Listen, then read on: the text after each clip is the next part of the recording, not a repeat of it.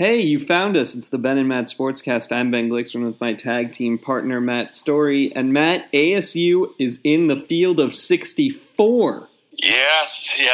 A tournament win. It counts. I don't care what they say. It's a tournament game. They were in. They won a game. As you know, I'm in about my second month, close to the end of my second month here in my new place of residence, and I think my neighbors got their first baptism in living near Matt Story in a big sporting event, because there was yelling and there was anger, but in the end there was exhilaration.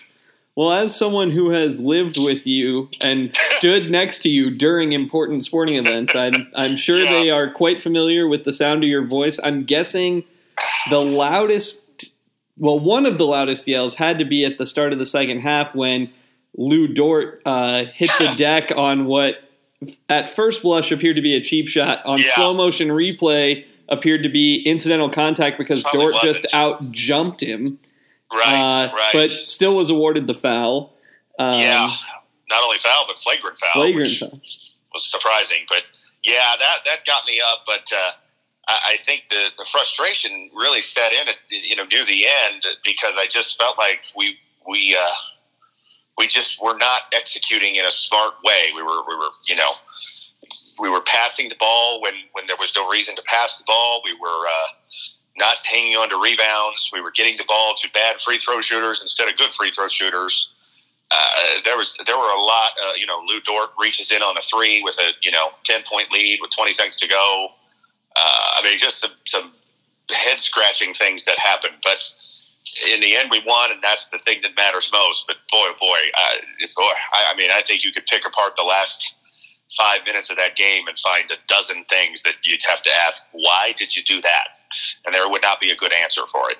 Well, let's get into some of the particulars. ASU beat St. John's 74-65, outscoring the Johnnies 38-25 in the first half. But you can really tell a completely different tale of the game if you go away from the field goal and free throw percentages of these teams.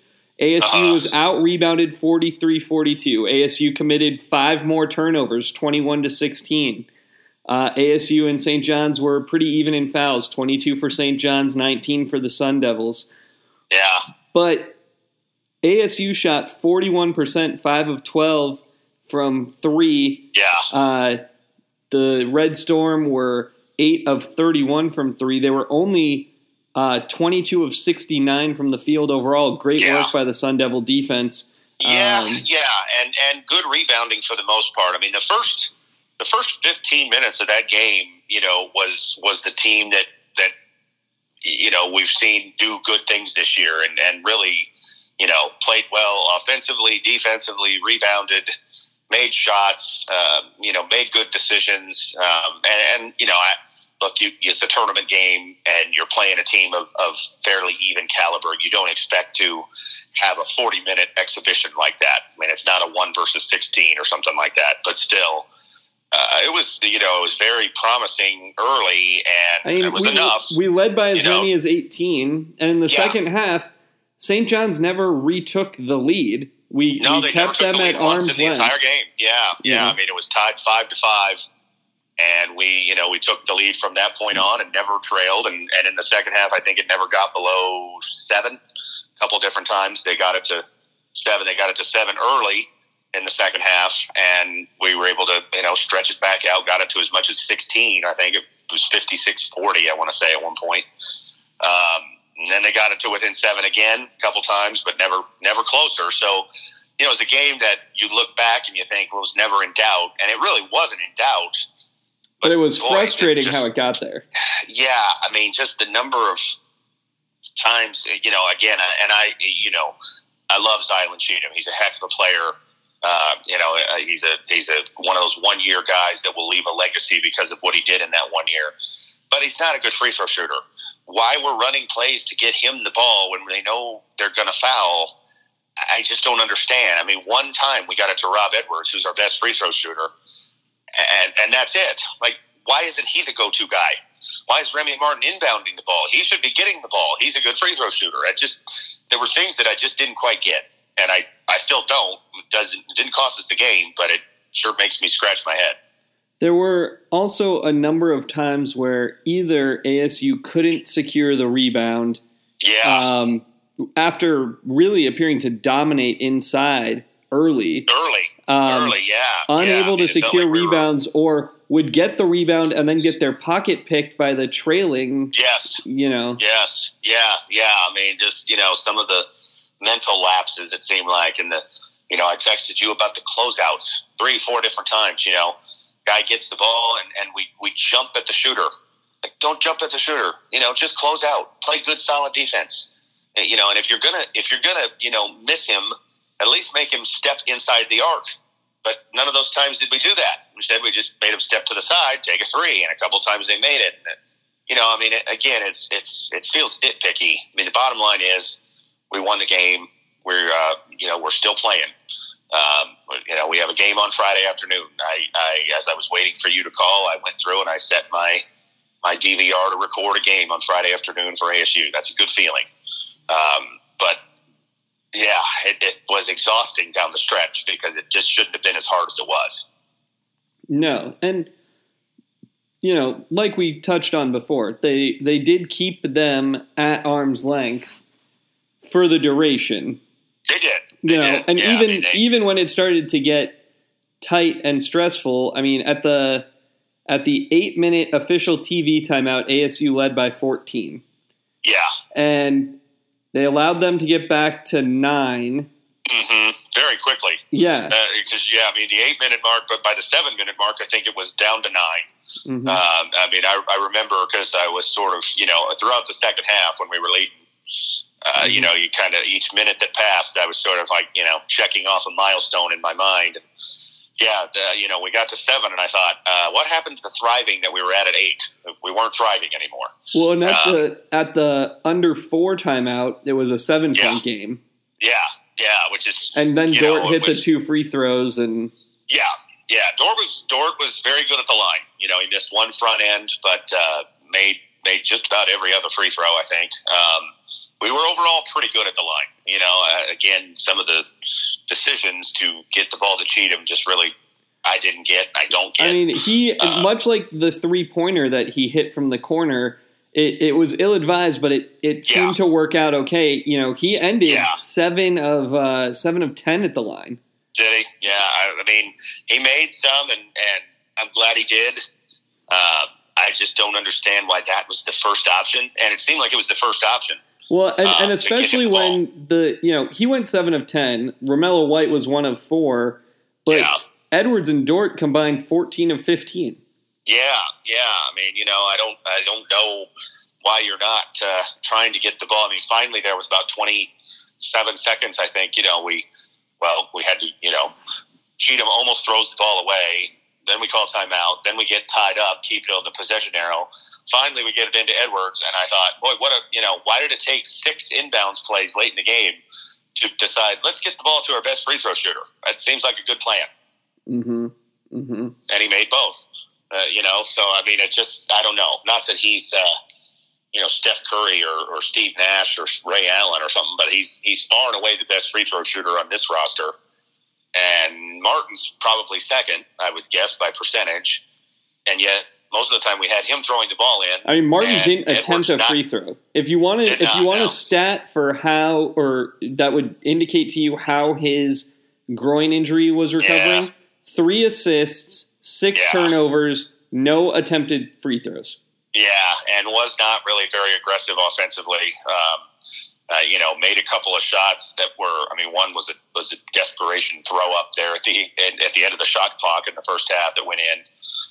Had another one in the second half that was a pretty good move, but he was clearly not his best, and you have to expect he's not going to be, and that's the thing that kind of puts a little bit of a damper on my hope for Friday. Is he's not going to get better in 48 hours. So you're going to have to grind it out without him at his best again. Now against a better team. I'm still keeping hope alive. I mean, look, as long as we're playing, we have hope. But he, for all the talk of, he's close to 100%, I don't think he was. I mean, the proof's in the pudding there, and he did not look anywhere near like the player he was for most of the conference season. Yeah, I completely agree. But we advance. We get to play the matchup the media wanted with Bobby Hurley playing Buffalo. That's right. As Tony Kornheiser said, he gets to play against all the guys he recruited. Which he didn't, because we're too many years away. Because he's been gone for 4 years. But, it makes for a good story even if it's not true. Maybe he recruited whoever their seniors are. I don't know. But, not too many of those guys came there to play for Bobby Hurley because he was already gone. But it's a nice story, and, it'll be an interesting game. Obviously, they've been pretty good all year, and we talked about them a couple days ago, won 31 games and went through the MAC tournament, although got challenged a couple times in that tournament, but, did finish it off, and like we talked about, maybe helped us get in by doing so. I guess St. John's was the last team in. We were obviously one of the last four, not sure what order. They helped us, and, hopefully we can return the favor by knocking them out. Yeah, that would be the pro wrestling swerve. That's right. That they helped us, and then we eliminate them. Now we'll turn on them and hit them with a chair. But we're going to have to play better. I mean, we're going to have to play the first half team that I was going to say, more like the team from the first 15 minutes of the game. That team could beat Buffalo. I mean, I'm watching that game early, and I'm thinking, this looks like a team that's capable of, winning not just this game, but another game and maybe another game after that. But, then you saw why we're an 11th seed over the course of the rest of the game. And that's been this team all year. I mean, most of the time by this point, you are what you are, and we are a talented enigma, I guess is probably the best way to put it. We can look really good, but then other times it's like, boy, what are we doing out there? And this game had both of those. Yeah. The bench for ASU played well. Overall, going 6 of 7 from the field. Cherry with 5, Lake with 6, and Lawrence with 6. And 3 of 4 at the line. Lawrence missed 1. Lake was 2 for 2. I mean, Lake had some nice plays. Cherry hit a 3 there toward the end of the first half. I think it was our only basket. The last 4 minutes of the half was his 3, and had another one that was wiped out by an offensive foul. I mean, solid contribution, obviously. And Cherry had 4 boards. Yes, he did, and those all came in the first half when we were really dominating on the glass. It seemed like. You said we ended up getting out-rebounded by 1? Is that 43-42. That's surprising. Boy, that's stunning because it felt like we were dominating in the first half. I don't know what the halftime numbers were, but I mean, I thought we rebounded fairly well. The numbers wouldn't back that up. But, I mean, we rebounded fairly well, but we gave up 16 offensive rebounds. Yeah, which is surprising. Looking back, I mean, there were a number of trips where in the second half where there was a guy who would miss a bunny, get his rebound, miss that, tip it, out. Yeah. I mean, I was just going to say, I remember a couple where it was like, 3 or 4 shots in a row, and I guess those add up quick when you talk about it. So, I mean, I thought defensively we were pretty good. And offensively we were just very hit or miss. Like, there were stretches where we were really clicking, and then other times, the end of the first half, beginning of the second, that it felt like we were, really bogged down. I mean, we probably went, if you overlap the halves, I bet we went 7 minutes with 1 field goal made. We had the Cherry 3, near the end of the first half. That was the only one, I think, in the last 4.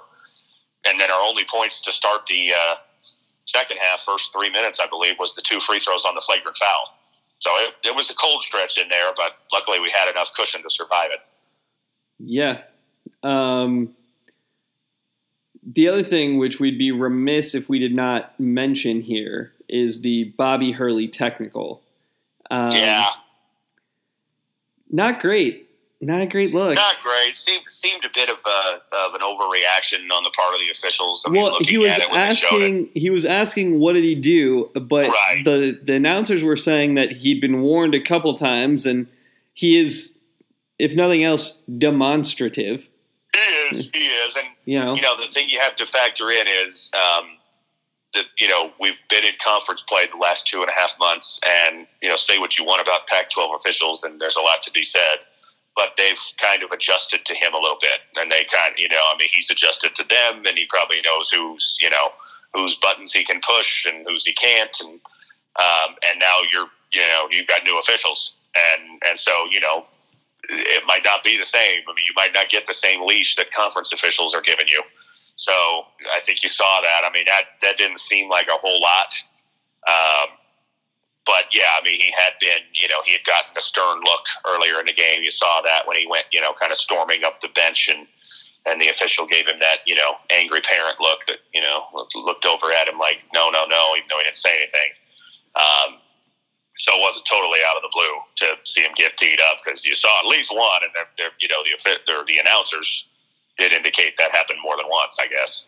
He did turn around and look at his brother Dan Hurley as if to get some sort of reassurance that he didn't do anything. Right. Which, his brother's the same way. Well, they were raised by the same dad. Exactly. Yeah. So. Yeah, he is what he is. I watched it, walk off the court, and that angry rage that he's got, bottled up inside of him that he lets out a lot, it seems like. But hey, it's an achievement for him to get a tournament win. Hopefully there's more to come this year and more to come in the future. But he's kicking some of those things off the checklist, basically. He hadn't beaten Arizona, and now he has, and he beat them here and there. We got in the tournament this year. We got to win. So things that kind of hang over a coach. He'd been in the tournament with Buffalo. He'd been with us. He hadn't won a game. Now he's got one. Got one under his belt. So those are good things. You move on, and you just try to add more and more. Yeah, for sure. So we take on Buffalo Friday afternoon. Yes, sir. Matt and I will be back to break it down. Not sure you're going to get an immediate reaction because it's a work day and it's a Friday. And I don't know if I'm going to have to do things or you're going to have to do things or if I'm going to want to be quite honest with you. I got you. But until next time, he's Matt. I'm Ben. It's the Ben and Matt Sportscast.